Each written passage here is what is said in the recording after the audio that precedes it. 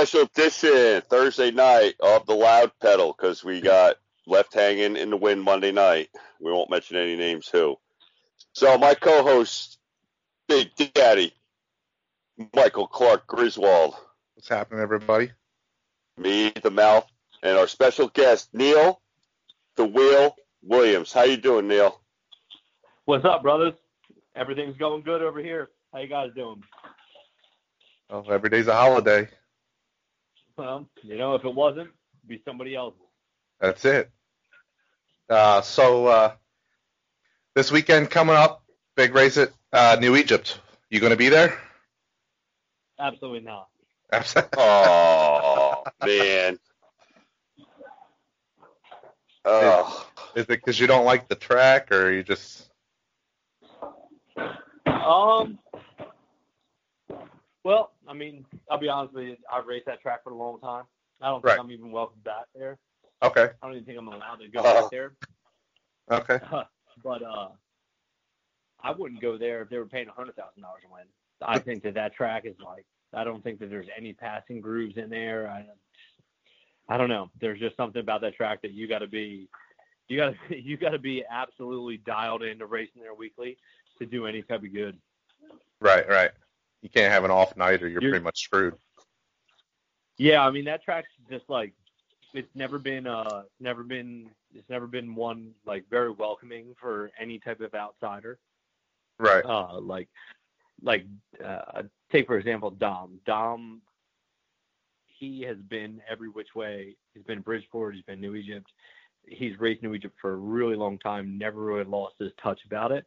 And then you get a couple outsiders that roll in there and they get hung up on that dog leg. So that race is kind of always is suited for and kind of swayed towards the New Egypt regular.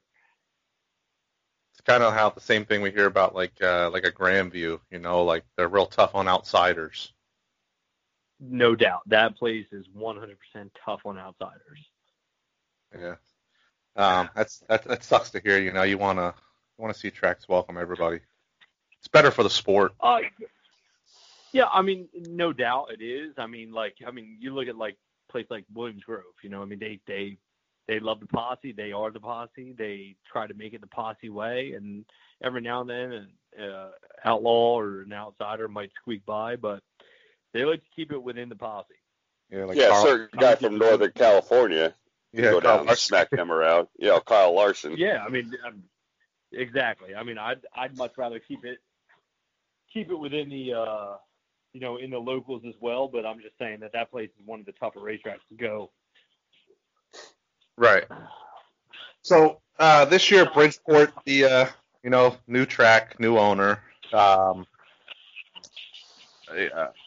I don't want to say you struggled a little bit, but I would say that you didn't have the year you were looking for. Would that be a pretty fair assumption? I mean, dude, struggle is the word. I mean, that's just honesty, and sometimes you got to be honest with it. You know what I mean? I really struggled this year. The track and the motor combination really threw me off guard. I mean, just being honest. Right. Going into this year, I really thought that track was big enough so a big block could, kind of be the dominant car, and that's just not how it was at all. Like, kind of scrambled a couple weeks into the year once I realized that the big block was not the way to go, and trying to get the small block car up to par. So, I mean, it is what it is. Sometimes you got to go into these things and you have no idea, after you're so accustomed to racing a track for so long, like the big track that was there, you kind of get caught up in your ways. And when this whole deal went down, you look at it and you're like, dude, this is kind of big, but it's kind of small. It's like Grandview, but it's kind of Grandview on steroids. So why wouldn't a big block work? Then you bring a big block out there, and again, you're ass smacked by a couple 358s. You're like, whoa, this is not the right car to have here. It's like an eye opener. You know what I mean?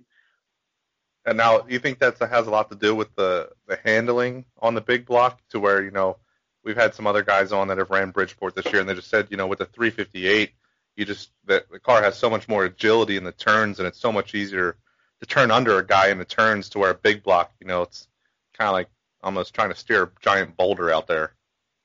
Oh, no doubt. I mean, you're getting guys that have no idea. Like, some guys are really good, right? And they're coming in there, and you got to somehow maneuver that car to get underneath them. That big block car is not doing that. It could be God in that car, and he's not going to turn down underneath a guy and drive through it, Right. The small block, you can drive through there so easily on the throttle, turn down underneath somebody and just drive. That's the type of racing that you got. So, at the end of the day, it's a small block track, and, it's just like Grandview and Big Diamond, and now New Egypt. Well, New Egypt's been like that for a little while. It's a spec head 358 racetrack. You just got to accept it and go down that road. Now, is it because the big block is heavier with more horsepower? Does it seem like a little lazier in the turns, where a small block's a little lighter, a little quicker? You could just throw that some bitch in there? Absolutely. There's no doubt about it. That big block. That big block's like a big old heavyweight leaning over, grab. It's like taking a Camaro versus a Malibu Classic, right? Yep, no doubt. It's like a Honda Civic versus a Chevy Malibu. You get like a big boat. So that pretty much kind of destroys. I'm sorry, that kind of like destroys your whole big block program, then, huh? Well, it kind of does. I've had subpar seasons for the past couple of years, like dealing with motors and stuff. So and we really focused on bringing our big block program back.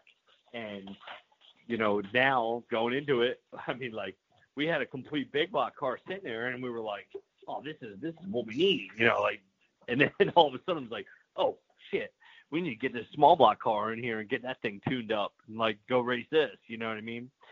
But maybe at the end of the day, it's better for racing and it's better for guys to come, because we had some really good car counts.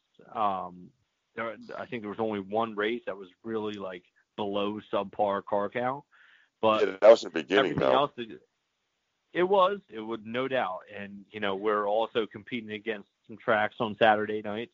Yeah, the Sunday car counts are through the roof, and I think that the 358s are definitely going to be the way to go in the future, and they're definitely a little bit more cost effective, and it showed that the racing really doesn't. It doesn't matter whether it's a big block or a spec. The amount of passes and highlight reels that you're seeing, they're really good for the fans. So that's what it all comes down to. Now, what's the spec small block horsepower put out? I think pretty much everybody's putting out around 600, but the difference between a really good spec motor, it might put out 610, 615, and then a really kind of subpar one might put out 590. Yeah, so you look at it and you're maybe a 10 to 15 horsepower swing, which way you look at it, and it's really not that big of a deal. Where the big block stuff, dude, you could have a guy pushing 880 and a guy that's got 790. You know what I mean? That's a big difference. Big swing and all that. Big, and we talk horsepower numbers, right? Mm-hmm. And that stuff really doesn't even matter. You look at a really good big block, you're talking 750, 775 for torque, right? Okay. Then you look at a spec head, right? That's torque. So now you look at the spec head. All right, so say your best one makes 715. Well, your torque on that spec head might be 570. So big drop. Your torque numbers, yeah, it is, but your torque numbers are right there with your horsepower. Gotcha. Whereas big block numbers, there's a big difference between the two. Oh God, yeah. If you have your best big block motor at 880 and 770, it's 100. Say it's 100 split. Your guys with those 23-degree heads that are making 780, 775 for horsepower, and they're making in the sixes for torque. Dude, that's a big difference. You know what I mean? It's staying even. So, when you talk about the horsepower differences, in and with the spec motors, they're pretty close and stuff. I guess on the new track, the horsepower, it's really not that big of a deal. But like maybe on the old track, if you got a guy that's got 880 horsepower, and then you got another guy running 790, that's probably a big problem on the big track because you're not going to be able to make up that straightaway speed you're going to need. No, you couldn't make it up at all, dude. You could run around there flat foot, never lifted, and still not even come within half a second of that guy with all that horsepower. The old track is kind of close to Lebanon Valley. You need a motor.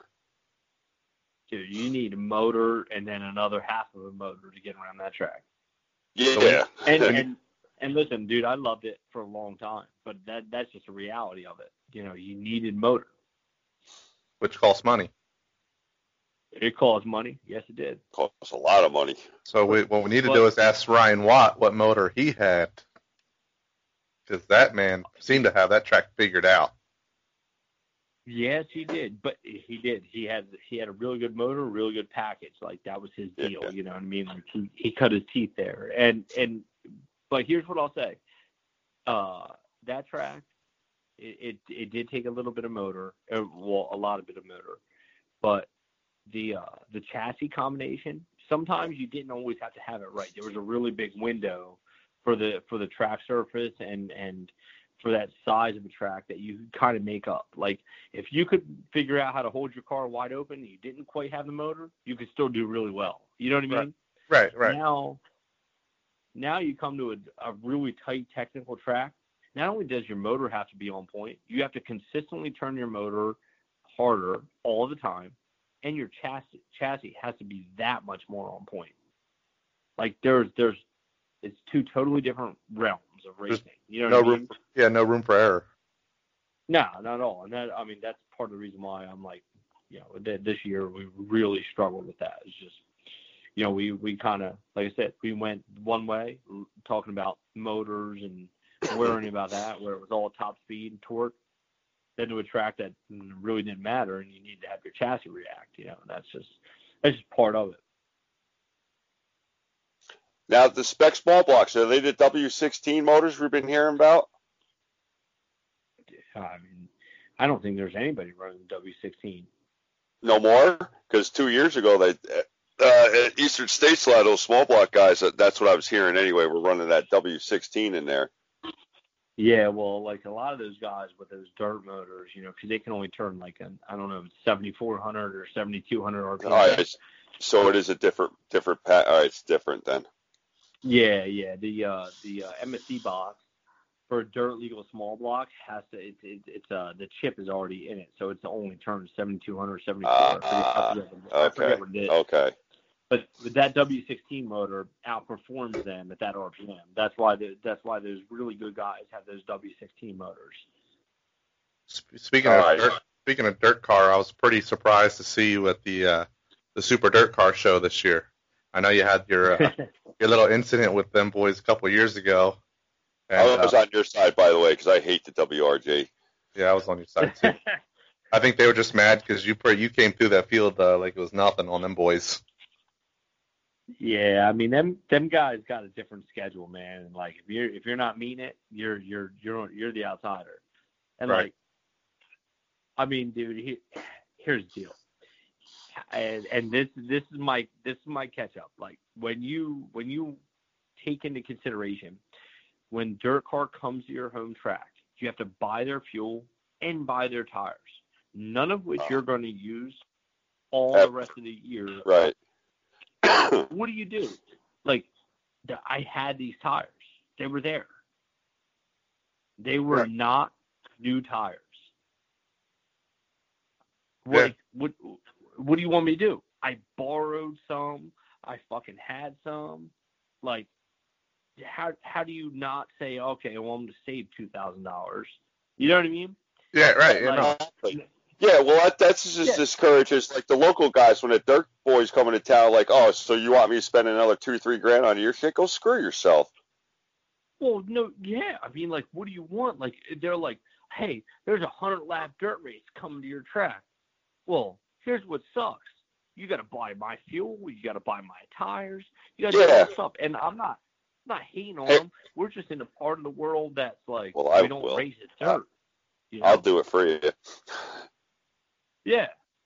It's fun. I mean, you're basically screwed. I mean, like, I grew up on that. I'm from New York, so I grew up with the then Skull Series, and now with the Donnelly Dirt Series. I grew up on all that. So moving down here a couple of years ago, I still got to get used to like these guys coming down here. It's like this is a different world down here. It really is. mm-hmm. Down in PA, New Jersey. I like it. Don't get me wrong. It's different. I do like it. I like it's more open. Seems to be a little more competitive and driver friendly. What the tracks are doing for you guys. Yeah, in my opinion. Yeah, I mean, I think both have their perks. I mean, don't get me wrong. Like, that American Racer Tire Cup, all this stuff. Hoosier's got a cup. Both of them have their their perks. But at the end of the day, I mean, it's just all about demographics. You know what I mean? Like, we're here, they're there. Right. You know what I mean? Right, and it's hard. It is there. Yeah. I mean, dude, I had to pay so it had been 5 years. I had to pay my fucking fine, get there. So there was, I had to pay it. Like there was no getting around it. There was pay pennies. What's that? Oh, you said you should have paid the fine in pennies.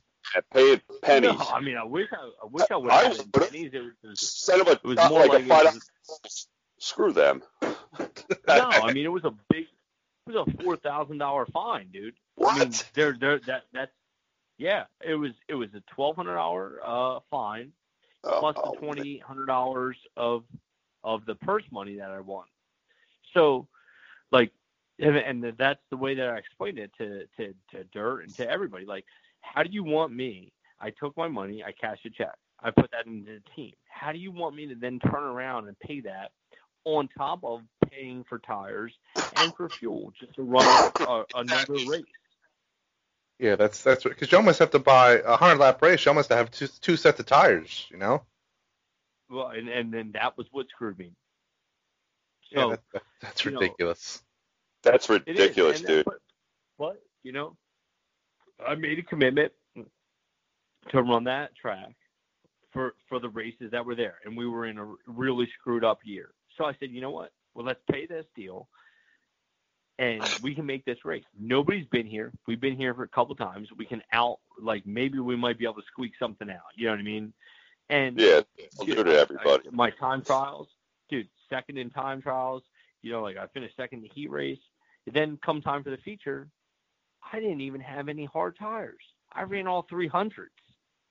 Oh. And when that rubber came, bro, it was just I could see it peeling off the front tires. Yeah, I was just turning left, and it was just rubber was hitting me in all my tear-offs. I was peeling tear-offs because I had rubber on them. Oh, that's terrible. I mean, it was a good race. There was a lot of race cars there, and I mean, I went back up in the stands and I watched it, and I thought it was an exciting race. But, I mean, nobody would have ever – I don't think anybody guessed that it was going to be like that. I mean, I think Shepard went to it 3 times. Yeah, and came back to the field, and him and Friesen probably would have had a good. Yeah, him and Friesen would have had a good battle there if he wouldn't have broke a rear end, I think. No doubt. I mean, and that's crazy. Almost he came back. Dude, he came back, came through the field, fresh tires on. Like that was your 2 modern day titans battling it out right there. Yeah. Like if that's not what you want as a dirt fan. You're watching the wrong place.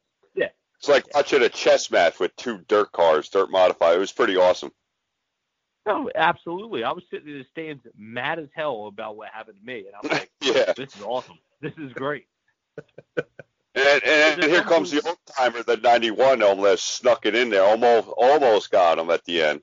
Dude, almost. And that's where he's got a feather in his cap. He knows the deal. You know what I mean? Like you gotta that's what's so, that's what's great about the dirt car races. If when they run 100 lappers, all these guys have notes, Yep. And somebody might outsmart the next guy. They might chance it a little bit, and that's what's really cool about our sport. Yep. That so much is left up to us as a team and a driver to kind of be like, yeah, you know what? Well, we might be able to get away with a 300 on this, and everybody else is on 400, or vice versa, you know? The gamesmanship of it. Yeah, no doubt. And I'll be honest, man, that new track, that's high output for spectacular racing. I'm serious. Like that every time you go there, you're going to see spectacular racing. Like, Absolutely. I went there, I think I only made it twice this year, due to my wife having a baby, and congratulations. Thank you. I appreciate it. And both times, I mean, the racing was just phenomenal. I mean, I was there for the opener this year, and when I just walked up to the track and I saw pictures. Everybody saw pictures, and but when I got to the track for the first time, it was almost like breathtaking. You're like, holy shit. Dude, you look at that banking, and you're like, dude, is this a fucking skyscraper I'm next to? Yeah, like, was this Bristol? Hey, when did Bristol get here? Dude, you're sitting in them pits, and you're like, there's the top of the racetrack. Are you kidding me? Yeah, it's huge. I haven't seen it yet. I'm really looking forward to it. I'm telling you, man, you gotta check it out. Yeah, that's definitely on the list. The this next whole November, like I'm guessing we're gonna run this 100 lapper in November. Like, right. I don't know when we're gonna run it, but that's definitely gonna be a good race. You know. I think so. Yeah. And you're qualified for that, right? Oh yeah. I think I'm starting like next to last, but you know we're in there. Hey, it's 100 laps though. Yeah, you never know. You never Conserve fuel and don't use your shit up. No, that's that old Syracuse mentality. You know what I mean? You got to roll around with your foot on the brake. That's basically, let's make it to the first pit stop, and after that, you know what to do. You got to be careful and easy. Oh man, dude. Yeah. We should definitely that's going to be like a Syracuse race, no doubt about that. That's gonna be cool. All right, Easter. Have you ever raced Orange County by any chance? I did twice. Okay, go ahead. That's my home track, my old home track. Go ahead. What did you think? Well, like I was like 16 when I raced it the first time, and then probably like 19 when I raced it the second time. Like super fast, right? Because that was back when that was 10, 12 years ago. Fast corners are super pinched off, and you know, like everybody always used to compare it to Bridgeport. I was like, dude, this is not Bridgeport. Like, I would compare Bridgeport to the old one, Lebanon Valley. See, I don't think so at all. You know, like I went to Lebanon Valley for that Mr. Dirt 100, and I didn't think they were next to the same at all. I thought Lebanon Valley was faster than Bridgeport. Longer straights than Bridgeport? I think it was the fact that you were just traveling so fast. Track. Yeah. I just thought that the fact that you were like going down the straightaway and then whipping it into that corner, whereas like, Bridgeport you were just kind of driving it in, and like the corner was so big you didn't really feel how fast you were going. You know what I mean? Yeah, I do. I had to take Mike. Mike wants to go there. I got to take him up there one time. I do like going up there. Oh yeah, no doubt. I do. But you know, I mean, Orange County. What's Orange County doing about Eastern States? I'll have to ask my old time favorite Brett Hearn about that. They were supposed to make an announcement. Yeah, they were supposedly. I heard drive-in again. Really? And, you know, of course. Yeah, and of course, you know, we're gonna load the pits up and go sit in the stands, kind of thing. But Adolf Cuomo is probably giving them a hard time. Well, I mean, not for anything, like, not taking away from this, but that's my old county there, and I'm actually from Middletown. Orange County itself is behind it 1,000% because it's been going on since 1962. Mm-hmm. And the fairgrounds has been there since 1850. They're behind it, but they're just getting crap from Albany. Yep, that's what it is. Because the Central District is like, how come they're doing it and we're not? Right. Yeah, absolutely. Well, how are we doing it? How are we doing it? Well, I can tell you how we're doing it in PA because we just don't care about Governor Wolf. Like, yeah, that's nice. Good for you. we're gonna run our tracks. Yeah, well, I'll agree with that 100%. But I'll tell you what, I didn't really think for the 76er this year, I didn't think that there was that many people there, and I was very surprised about that. Like, yeah, they had 72 cars, but after I didn't qualify, so I got changed, loaded the car, got changed. I went right to the grandstands and got a seat. Like, I was really taken back by that. I thought it was going to be, like, overloaded. But it wasn't. Why? No, it wasn't. I don't know. What do you guys think? I didn't make it to the Sixer. Yeah, three out of the four of us were there, and one of my admins in my group, we sat in her seat. We got lucky. She didn't go, so we got lucky to sit in her seats. But I was like, you kind of could sit kind of almost anywhere you wanted, which I thought was weird. Yeah.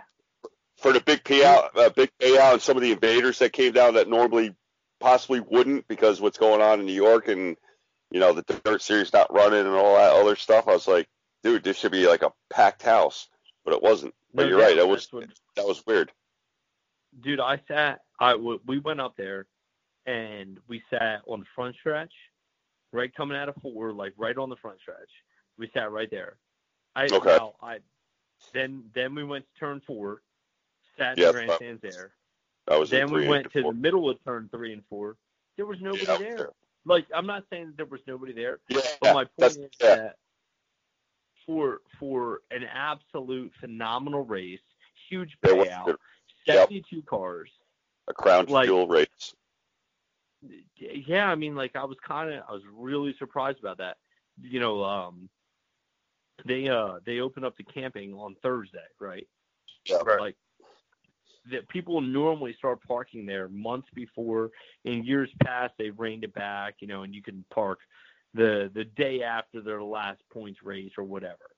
We went up there on Thursday because during the COVID, you could park up there on Thursday, right?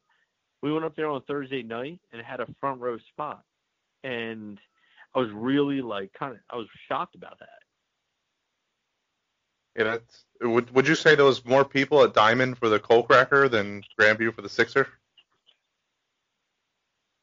I don't know if there was more people there for that. I don't know. Like, that whole stand deal at Diamond, I don't think so. I think that there was probably more people at Diamond than I've ever seen there camping out, like camping wise. But there's definitely not been as many people at the Sixer as I've seen before.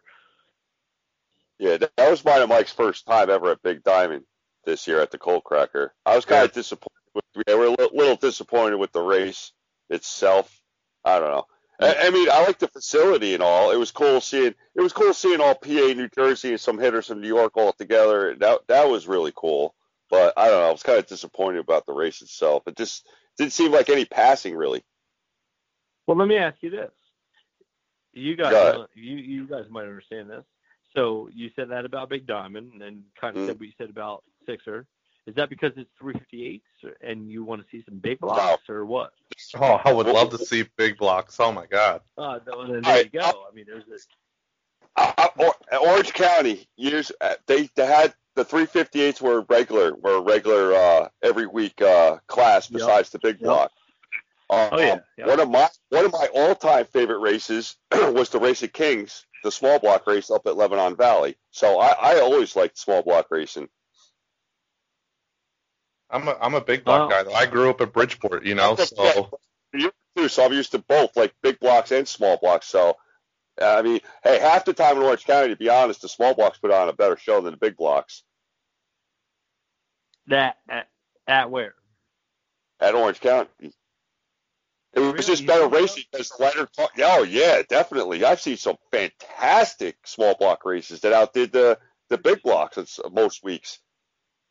Yeah, I mean, I was just curious, because so you take for example the Coal Cracker, right? You got 64 cars, I think. Yeah, it was a lot. Right around it, right? Yeah. And there really wasn't much going on there at all. Like, there wasn't a lot of passing. Now, I'm not taking away anything from anybody. I'm just saying that Like the top looked like it was really far out there. The bottom looked like it was a dominant groove.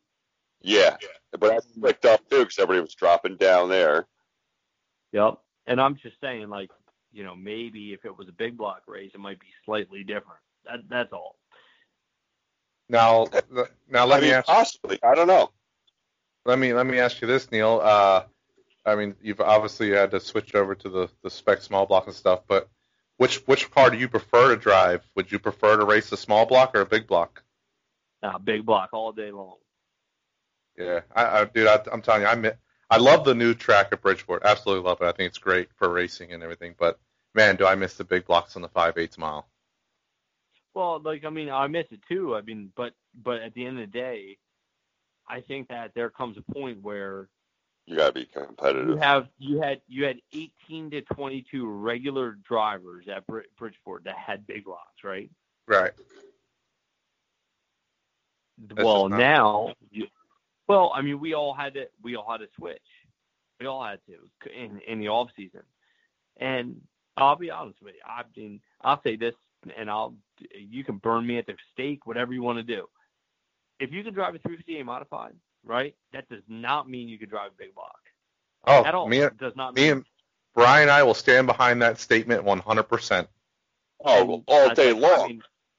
I've been watching guys since I was 7 years old with my dad going to racetrack, and I'm not taking away from anybody on anything. There's great race car drivers across the board.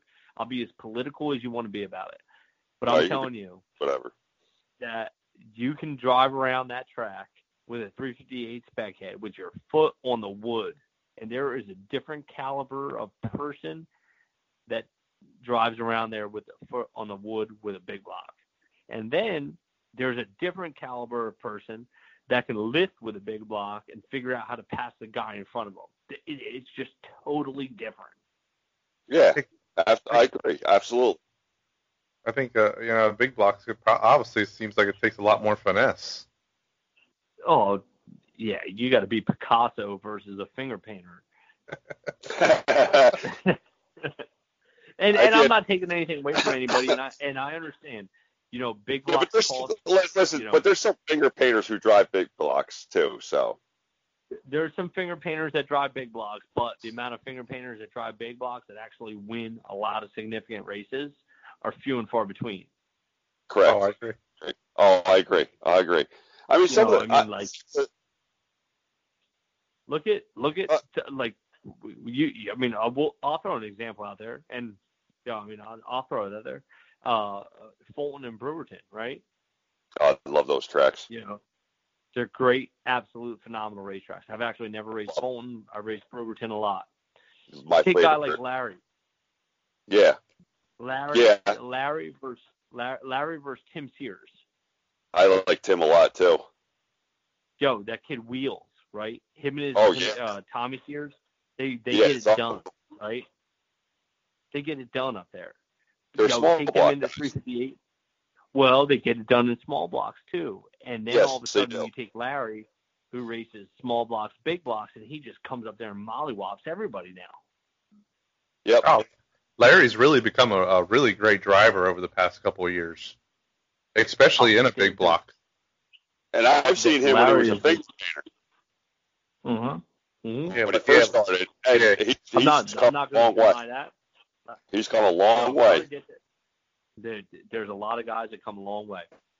Hey, My point is that people that get stuck running the 358s, when they bounce back into the modifieds, they get mollywopped by guys that race modifieds. Yeah, I agree. And I've seen Pete Bicknell, he's Mr. Small Block, and a big difference when he's doing his specialty 358, and he's decent in a big block. Big difference. You're correct on that. His forte is small block, hence the nickname. Yeah, absolutely. And a lot of those Canadian guys are small block runners. Yep. And I'm not taking any. I agree. I'm not taking any. No, absolutely agree with you. Like if you take a Strunker to big three and put, Dwayne's probably better in a big block than out of the three of them, in my opinion. They're different drivers. Sorry, I've seen it. No. Craig's Craig's 100% the better big block driver out of everybody. I don't know. I've seen them both at York. I think Dwayne did a little bit. My opinion, of course, have done a little better. Yeah. But I think, I like Jeff a lot, but I think Jeff is a better 358 driver. Not taking anything away from his talent whatsoever. He's a great driver. I think Jeff is the. I think Jeff is probably talent-wise, he's better out of the three. Jeff gets it done. It doesn't matter what. Dude, I agree. The first night he won in the Bicknell, everybody blows up that he just won a brand new Bicknell chassis, right? Right. Well, what happened 4 years ago when fucking the Sixer was $50,000 a win and you won a Destroyer car? It doesn't matter for him, dude. It doesn't matter. He turns it on like nobody else. He kind of reminds me down here. He's like the PA version of, in my opinion, of a Danny Johnson. So you could put Danny Johnson in a pickup truck and then he'd go out and whoop ass back in the day. Absolutely. No doubt. Look at Stu. It doesn't matter. He's going to do something in what he's got. You know what I mean? And I'm not taking I'm just being real with you from an outside perspective, and I got to race with these guys. I'm just telling you how it is. Yeah, I mean, Stu obviously dominated this year in that Bicknell, but even when he drove the DKM chassis, he was still winning, 50% of the races he entered. Yeah, I mean, the last time he ran a DKM, I think he won 22 races that year. Like, that's a good year. Yeah, that's a damn good year. Yeah. Oh, Shepard won 38. Oh, okay. Well, guess what? His numbers are down this year. Yeah, well, what's Stu got? 30-some, 34? I don't know. I don't read the paper. So, I mean, what's he got? 34? He's in the 20, like 28-ish. Yeah, I think he's around 28 wins. And what Shepard won? I think he's around 17, 18. Yeah, way off. Yeah, I heard he's selling everything he's done with racing because they only won 18 races this year.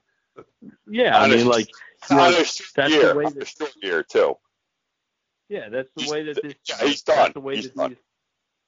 That's the way that these Titans go. I mean, like they're going to win no matter what they do, man. They're going to win. You know what I mean? What in your opinion? You've raced against them a couple times. What makes them that good? Those two. Well, first of all, besides money. No, I'll tell you, Shepard, he never changes. He knows what he wants, when he wants it, and how he's got to get it. Plain and simple. He's a man of business. You know what I mean? Okay. Yeah, yes. And now you take Stu. It does not matter with Stu. Stu could blow a motor, flip a race car, hop in somebody else's shit, and come back in and go, yo, I need 7 inches of stagger in this car and I can win the race. And he'll go out there and do it. It doesn't matter. Like for years, those two guys, I'd be like, man, they got it going on. They don't. They just know what they want, and they know when they want it. Yeah, and they get it done. Dude, look at Danny Johnson. How many times do you see that dude? One of my favorites. Yo, how many times have you seen that dude come to Weedsport, Super Dirt Week, on a satellite race with an orange 27 car, no trailer, open trailer, back his car off of it, and go win the race? Yep. With bubble goggles on, bro. With bubble goggles. It still wears his bubble goggles. One night in Orange County, him and Hearn were battling for the small block title. So something happened to the Freightliner small block. So this guy named Joe Sarvis, Blue 94, like a low buck guy, right? He said, hey, Danny, you could take my car. This guy's got low buck, and Danny finished in the top 5 with it. Yeah, that's what I'm saying. He just like, okay. Here's the story. We were at New Egypt, right? And John Stangl had the 6 car before his son raced, and Danny Johnson was racing it, right? And he goes, yo, Danny, what do you want for stagger and feature? I got 4 inches or I got 7 inches. He goes, I don't care, whatever you put on the race car. But you know what happened that race? I finished second to him, and he won. Yeah. Like, it doesn't matter to him. Like, these guys, it doesn't matter. They know what they want. They know what they need that night, that particular night, and they know how to get it. That's crazy. Well, when Alan Johnson calls his little brother, like when God made a dirt modified driver, he made my brother. That tells you something. Oh, yeah. I mean, this is true. And then you got a guy like Alan Johnson. Dude, that guy's been around for 40 years. That's longer than I've even been around. You know, I mean, I haven't even been alive that 46 years, yeah. It's close to me. Thank you. He's got, 46 consecutive years with a win? That's amazing. Yeah. And it is, but he just, he gets it done. He understands what he needs that night. Yep. That's the difference.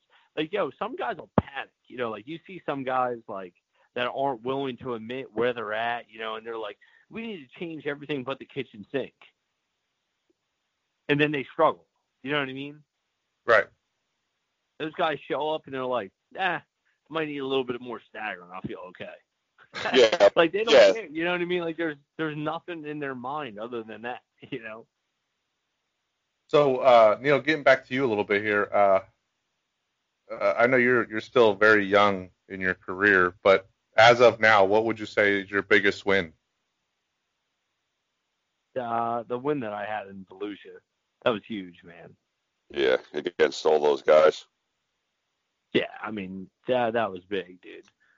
That was your first really big block win, right? No, Oh, okay. That wasn't. That was my first Super Dirt Car Series win, though. But down there with them guys on that track, that was huge. Yeah, that's big time. And it was crazy too. Like that was an unreal week. Every night you race, you get better. You go there, and then all of a sudden it's like you start 12th or what. I don't even know where I started. And the race starts. There's a flip. You're sitting in there. I remember everybody else is getting out of their car, right? And they're all sitting there. And my dad is up against the fence, and he's like, "Yo, get out of the car." And I'm like, "No, I'm not getting out. I'm not getting out." And he's like, "Get out of the car, man. It's been 20 minutes. Just get out of the car." And I'm like, "Nah, I'm not getting out. I'm not getting out." And I didn't get out at all. I never got out of the car, dude. And we all get back in the cars, and it was it never switched off for me that night. It was on, Just in the zone. Sometimes you have that, I still remember, I think it was in 2017 at Bridgeport. One night, I was there the night you flipped the car over in turn 3 and 4. I don't remember what the hell happened. I just remember seeing pictures of Jimmy Britt. I don't know if you guys got together or you hit the track or you hit a rut in the track, whatever. But I remember you rolling it. Then I didn't come back the next week because I was pissed. I was like, God damn it! I was like, Neal's not gonna have a fucking car next week. I ain't coming. And then I came 2 weeks later, the night you had the brand new car, and damn, that thing was a rocket ship that night. Dude, we so the dirt race, right? So that year we had the dirt race. I had a brand new motor. Sal had this motor that I had never ran before, and it was an 18-degree head motor, and he had gotten it freshened. And so we get it. We run the dirt race with it. So the dirt race, I had a motor I had no idea with, no gear. I had no clue. I'd never driven it before. So we did really good that night. We come back the next week, and it's we're doing really good. I don't know where I finished 4th, And then the next week, come back, blows up. We put our old 23 we call Old Betty, put it in the car. Go into the corner. I'm passing. I don't even know who I'm passing. I have no clue. There's some guy I should be driving by. I drive in the corner, hit him, and I flip. Just destroyed. The entire car. It was just so messed up, right? Oh, I remember pictures of the roll cage was bent in on the roof and shit. Oh, it was so messed up, dude. It was bad. And so I had a new car sitting there, brand new car sitting there, chassis, body, nothing on it, no bolt-on parts, nothing whatsoever, no brake lines, no nothing, sitting there. So we strip it down that Saturday night, and I shit you not, I had 17 guys in the race shop, right? They stripped my entire car down, and we built that car in 3 days. On the fourth day, the motor that I ran the Dirt Series race came, right? That came down. Those same 15, 16, 17 guys came. We put the motor in, put the body on, lettered the body. By Friday night, it was completely set up, ready to go. And guess what? It was on coils. I never ran coils before, didn't have an idea, didn't have anything.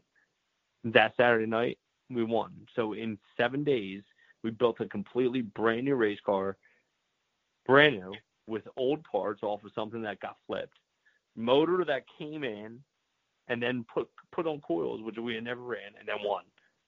Oh, and that car was a rocket ship from hot laps to the heat race to the feature. I mean, that thing was just flying. Dude, unreal. But that's the difference between torsion bars and coils, which, welcome to the era that we're in now. Yeah. What's one big race that you would love to win? Dude, honestly, Yeah. Besides all of them, but no. I mean, there's a couple that are really like huge for me, like that I think of. Yeah. And I would love to go to the Sixer and win the Sixer. There you go. I consider that a crown jewel race. I think that would be so bad. Like, yeah, it's a crown jewel race. Yeah, there's 70 cars there. But you know what's crazy about that race? Except for like 2014 when Stu went in there and won. It's always a regular. You know why? Because Donnie Wetmore. Donnie Wetmore in 1977, something like that. The first Canadian to do it. Well, that's way before my time. That's showing your age. Okay, so I was forced. So you just got to keep throwing that age thing out at me, don't you, Neil? No, I'm just telling you, dude. That's showing your age. So why do you think it's a regular? Like, I'm gonna go cry for a while. Excuse me. Well, I mean, listen, I got some Kleenex if you need them. Yeah. Thanks, pal. Yo, no, I think that's cool, but you're right. It's like the PA guys are like the big three for what? Billy Powers for a while there, and it's a down here kind of race. But I like starting to get a couple invaders want to come down and try to take their shot at it. I mean, you're right, dude. It's always been a big three race, always. But those guys that are big three, they're big three there. Right. Yes. They got home field advantage, bro. How big cool it look good. You guys know that home field advantage is huge. Absolutely. Oh, hands down. They know their stuff. They know what that track's doing that night. They just know. They know that in the beginning of the night they need to turn X amount of laps. You know, they need to get in. Then when they get in, dude, there's nothing that they can't do. That's what's crazy about it. They know when to go, when it should be slicking up, and this, that, and the other thing. Yeah, you're 100% correct on that. Well, I mean, you think about it too. Like we had Brian go down on the show a couple weeks ago, and he said, think about it. He's like the big three. He's like, just think about how many laps they've turned at Grandview. It's mind blowing. Probably as many as Hearn at Orange County. Yeah, exactly. You're right. Or Bob McCready at Brewerton. Oh, no doubt, dude. They got thousands of laps. Yeah. Thousands. I'm going to tell you exactly what this track is going to do. It's August, so this is what the track does, and I'm going to tell you exactly what your setup needs, and probably be on point. No doubt. And you know why? Because for the past 20 years, they figured that out. Oh, yeah. And that's yeah. Hands down, absolutely. It all comes down to those laps, too. All comes down to those laps. Like, they figured it out. And and I mean, I think that's awesome. Like, how cool is that? Like, that is literally like Brett Favre playing for the Green Bay Packers for 15 years, and he knows everything that's coming through there. Like, you know, like, these are the things that you do not see in life. You know, you get to see these guys that have been there for 30 years, and they just wax everybody, dude, and that's cool. You know, like, I mean, I like it. And I got to race against them. I think it's awesome. I like to see invaders come in and screw everything up. So do I. So Yeah, especially a New York guy, so I could put some of the PA whiners, shut them up. Mhm. Unless it's Bridgeport, I'm not disagreeing. I'm rooting for you. I'm not disagreeing with you. I just think it's cool when, hey, come. Like I'm a big this house guy. So Yeah, it's your backyard. Oh yeah, it's your backyard. I get that. Absolutely. So hey, I'm the kind of asshole. I'm the kind of asshole who wants to come in your backyard and fuck you up. Well, no doubt. As you should. And then guess what? As you continue to do all that, right? And as you come in here to set all these fast paces and everything, guess what? It's my backyard, and I know it, and I'm just going to be like, oh, okay. Now it's time to put it on. See you later. You want to Yep. And that's how you want to. Well, that's how I see if you ever you talk to Craig for a little bit, right? Craig is a very down to earth guy. You talk to Strunk a little bit. He is a super down to earth guy. He is, yeah. But the difference that I see between those two is that Jeff knows how to absolutely lay back in a lazy boy recliner and go, tonight's not my night, blah, blah, blah. But here comes this grand jewel of a race, and I am going to put this lazy boy recliner in full tilt mode, and I am going to wax everybody's ass tonight. Yeah, and do it for the 8th time, too. Well, that's insane. Well, and if you listen to his interview after the race that night for the Sixer, he's like, Presley was just setting this blistering pace, and I was just sitting back, just waiting. Of course. That's what he does. He let him go. He said he even admitted it. He goes, I let him go. I knew what was going to happen. He knew what was going to happen. He's going to use up his car. And exactly what he did, too. No doubt he knows. That's him. Right. And then take a guy like Presley. That dude, he's the fastest guy there. The fastest. Imagine what he's going to be like in 20 years. Oh, yeah. Well, he's got to calm down a little bit, in my opinion. But, yeah. But I agree. No doubt. He does. But you know what's great about him? And, these are things you know how racing goes. It always depends on, whose cars you're in, who's footing the bill. Let's be honest. And that's what it is. Yeah. That guy has Brett Presley has an absolute phenomenal position because of the, he has a great business. His dad's there to support him 100%. That's your hometown dude, bro. He's another hometown kid, but he's a kid. Yeah. 20 years from now, he's going to have the same equipment, have all the lap time. He's going to be that guy that we're talking about, Jeff, Craig, Dwayne. That's going to be him. He's going to be the part of the next big three.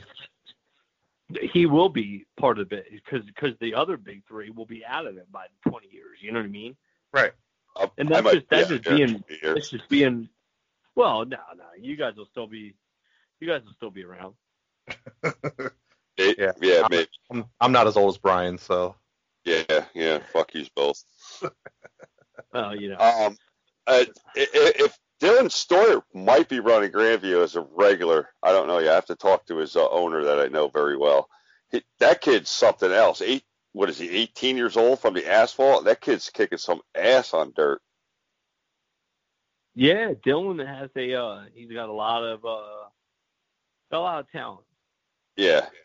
Yankowski and Briggs Danner, I think, is pretty good. As far as the young guns, are going to be coming up eventually. Yep, no doubt. There's all three of them have yeah. Yeah. All three of them have they're super young. Obviously all of them come from a background that they have somebody around them that has raced before. Good families. Great families. You can go down the list and check everything off. Yeah. The big thing that you got to look into with somebody like that is that somebody has been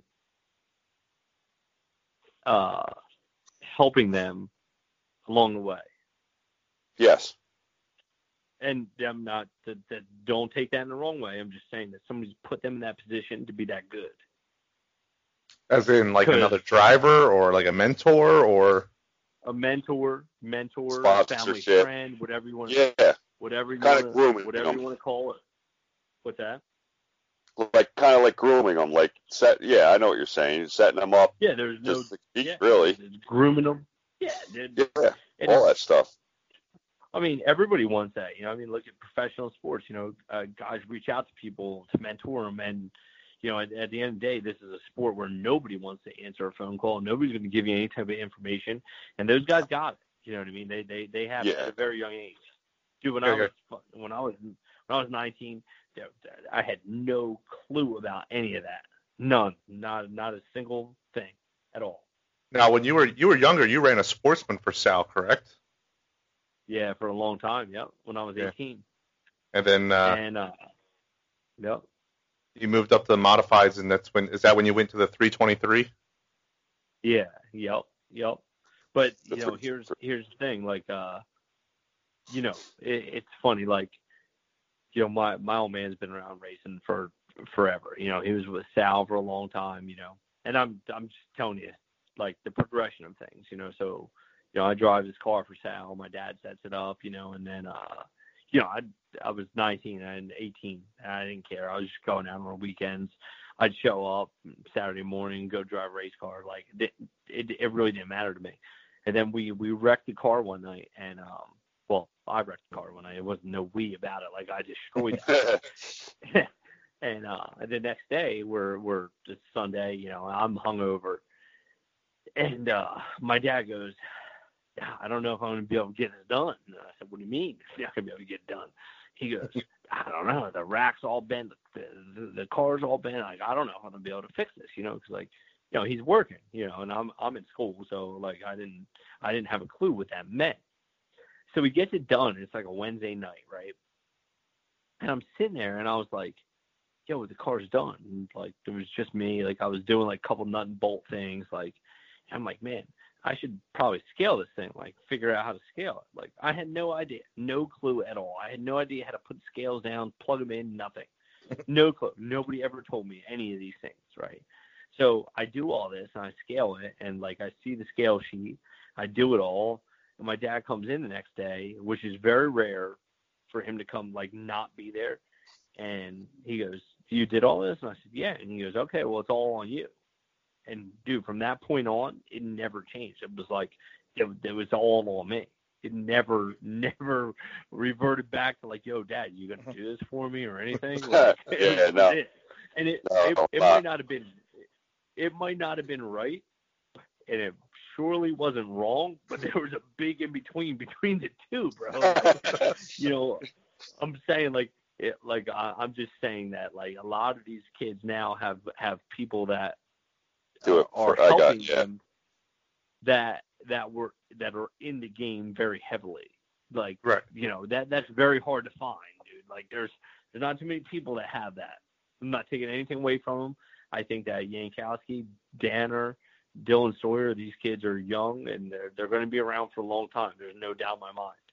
But they also have a lot of support as well. Well, and you saw a lot of Yankowski and Danner because they both ran Bridgeport full time this year, didn't they? Full time, dude. There's full time. Yep. No doubt. Yankowski finished second in the points too. He had a real solid year. I have no idea, dude. I don't pay any attention to that stuff. 16. I pay no attention to it. Yeah, Neil, when we hit the big time, we'll sponsor you. We'll groom you and take care of you. Dude, honestly, man, I go there every week with like the two biggest chips on my shoulder, and that's how I operate every week. You're gonna have to knock that shit off because we got PR in public to deal with, all right? So we're gonna have to groom you. No, because I'm just as bad as you are. So yeah, I can afford a misdemeanor charge, so we're both good in that part. No, I mean, like, those guys they were good all year, like, they were really good. Like, but dude, I'll be completely honest with you. Everybody knows the elephant in the room with dirt modified racing. What's the elephant in the room? Chassis, Bicknell and Tio. No doubt. So what does everybody have right now? They have Those with Troyer floorboards. Oh, guess what? They're Who's big the only person right there? Oh, Neil still got the old Tio. Oh, do you? So, You got. Yo, the elephant in the room is that. Like, that's it. I mean, like, you know. Right now. You know. It's the elephant in the room.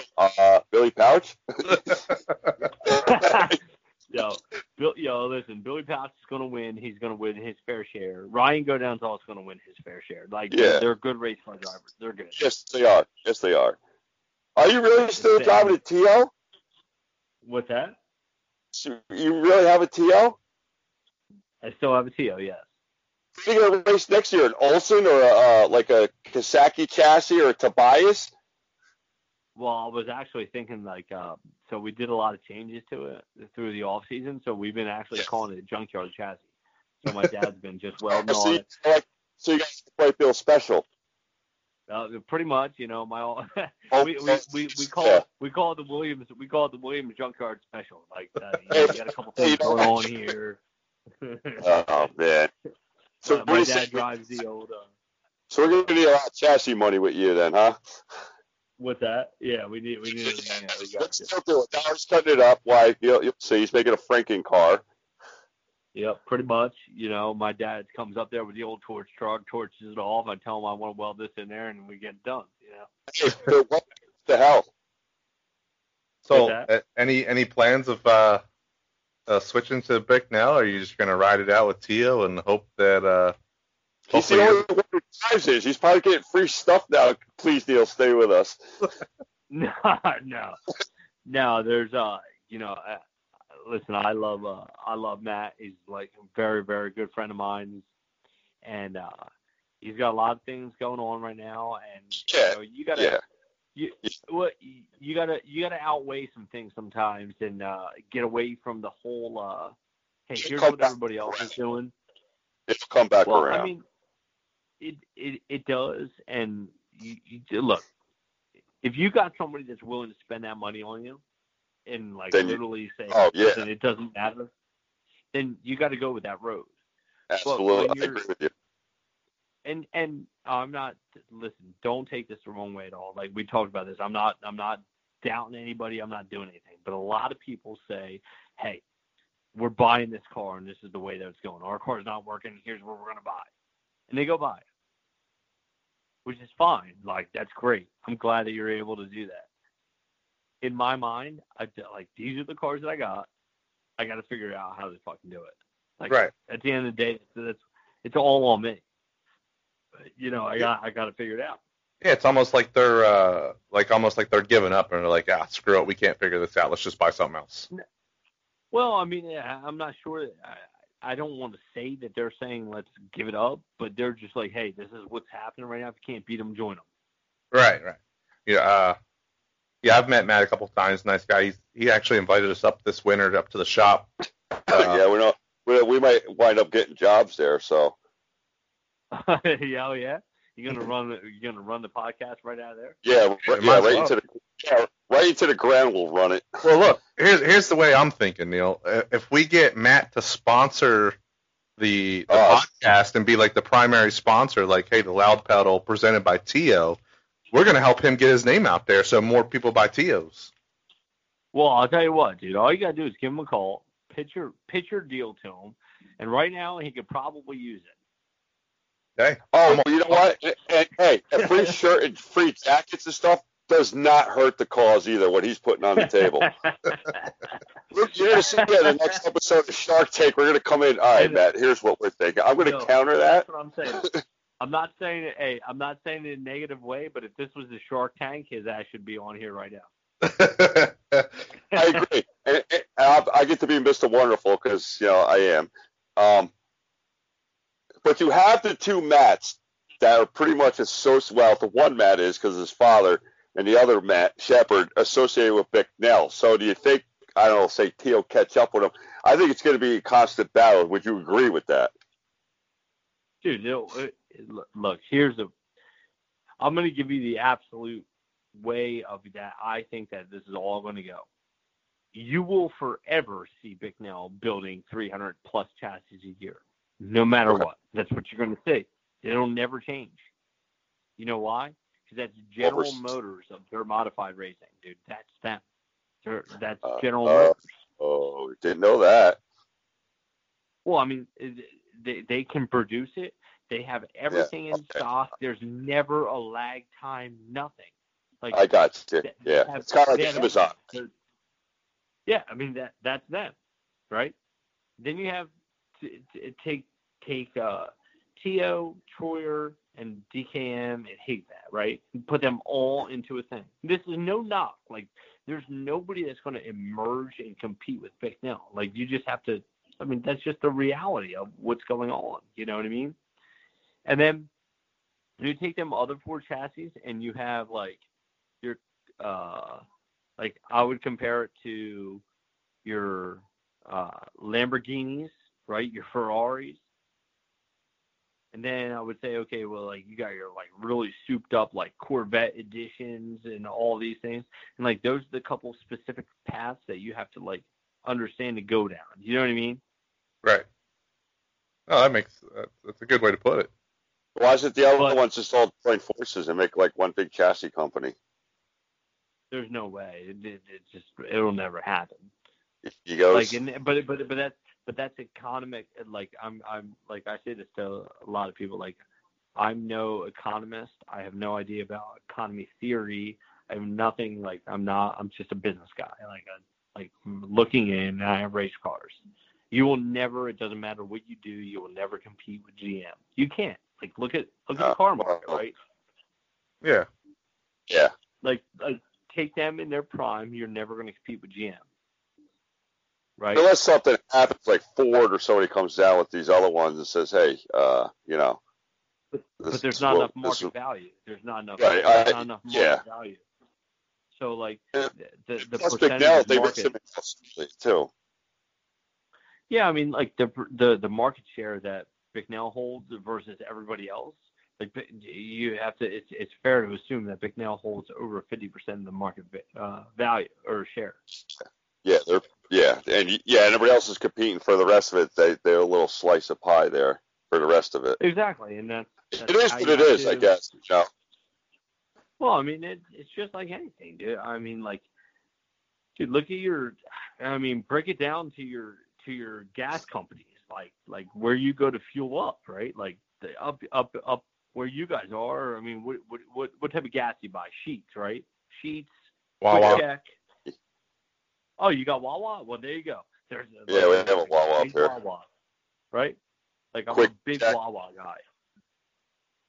I love Wawa. I'm just saying, I love my Wawa. Like, down here, like, the market share is all Wawa.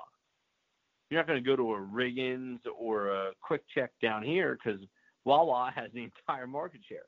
You know what I mean? Right. I mean, Wawa's taking over everywhere now. So it's Quick Check.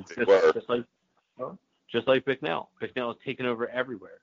So your other guys are trying to fight for their piece of the pie and trying to find their little market niche. You know, I mean, it's just how it is. Hey, we're not going to be upset if Matt Hearn says I'll sponsor a show or for the rest of the year. Something like that. We'll be pro Tio. I mean, because we're assholes like that. No, it's not. It's not that we're assholes. We're just like the support. I'm an asshole. I'm an asshole. Oh. Well, I'm all about buying local. Well, I mean, there's a lot of things. Like, so you're not. So you don't like Canadians then, Mike? I'm not saying I don't like Canadians, but I'm saying buy local, support your local. So we're gonna start this. Let's buy Americans. Let's buy American. No, it has nothing to do with buying American. I'm just saying local to us would be Tio because he's right there in North Jersey. So I know the closest manufacturer to us. He's a half hour from back home. Yeah. And plus a free shirt and jacket doesn't hurt. You know. What's that? So make it free stuff, free merchandise. Well, it's not going to hurt the cause either. Oh well, I mean, never hurts the cause. I tell you what, it would be, and in all honesty, it would be really, really cool if like a major chassis company, whatever you want to call them, would sponsor a show. That'd be awesome to us. In all seriousness, that'd be great. So what you guys got going on? So I was talking about this earlier with my girlfriend. So like I used to have my own podcast a couple years ago, right? Mm-hmm. And now there's a ton of podcasts. Yes, there is. Great. Like this, that's phenomenal. Like podcasts are it. Like you guys should be doing this twice a week, all the time. But you need to have one specific manufacturer that backs you. Like we'll get there. Do you listen to any like Pulp MX or anything with Supercross? No. All right. Well, Pulp MX is the largest podcast in Supercross, right? And he's a Yamaha guy. Yamaha gives him a ton of exposure, and these guys like Fly Racing, I know where you're going. I know where you're going. Like I'm just saying that when in order to get that specific like specialty podcast, somebody like Bicknell, T.O., Troy, somebody's got to throw you some money. Absolutely.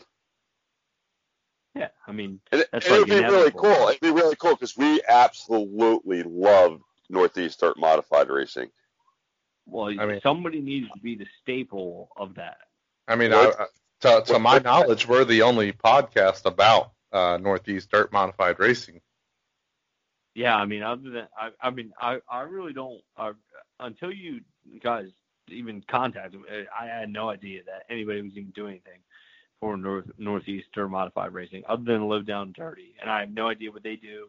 No clue. I don't listen to their stuff. They're just the only people that I knew that did a podcast. Yeah, and we're fairly new at it. I mean, you're episode number 13 for us, so this is still pretty new. But even with that being said, we've had Ryan Cratchin on, we've had Ryan Godown on, Matt Williamson came on, and actually your name came up. We've had a lot of fans ask for you to come on, and that's how I got a hold of John, and John was like, "Hey, you need the contact information for Neal. Here you go." I said, "Sweet." Oh, John Zachary? Yeah, yep. So John's a great guy, man. You ever need anything at Bridgeport, you contact John. My band's got it. Yeah, he's the marketing director there, or something along those lines. I mean, he's got marketing director as a title, and he's up in the. I think he does all the race control a little bit with Doug, but I mean, John's just a good guy to know to get things done. You know what I mean? Maybe that's the guy I need to talk to about trying to help us find a sponsor. Dude, I'm telling you. What you guys got to do is you got to call. Here's one thing. You got to say, hey, Winters, I'm going to mention you every half hour on my show for $500. Right. Once a week. Hey, DMI, I'm going to mention you for every once a half hour on my show for $500. Like that's what these Supercross podcasts do. Like Pulp MX, they literally they're brought to you. It's like, hey, this is the Pulp MX podcast brought to you by Fly Racing, Yamaha Race Parts, and blah blah blah blah blah. And then like, hey, we're gonna take a break and read off our sponsors, but everybody knows them for their sponsors. That's what you guys got to do. You guys got to break it down and be like, hey, we're the Winters rears, Bicknell chassis or TO chassis manufactured, blah blah blah. That's how it goes, dude. And eventually you'll everybody that's like tuning into you on Thursday night at 8 p.m. they'll be like, oh shit, we're tuning into this. You know what I mean? Like that's just how it goes.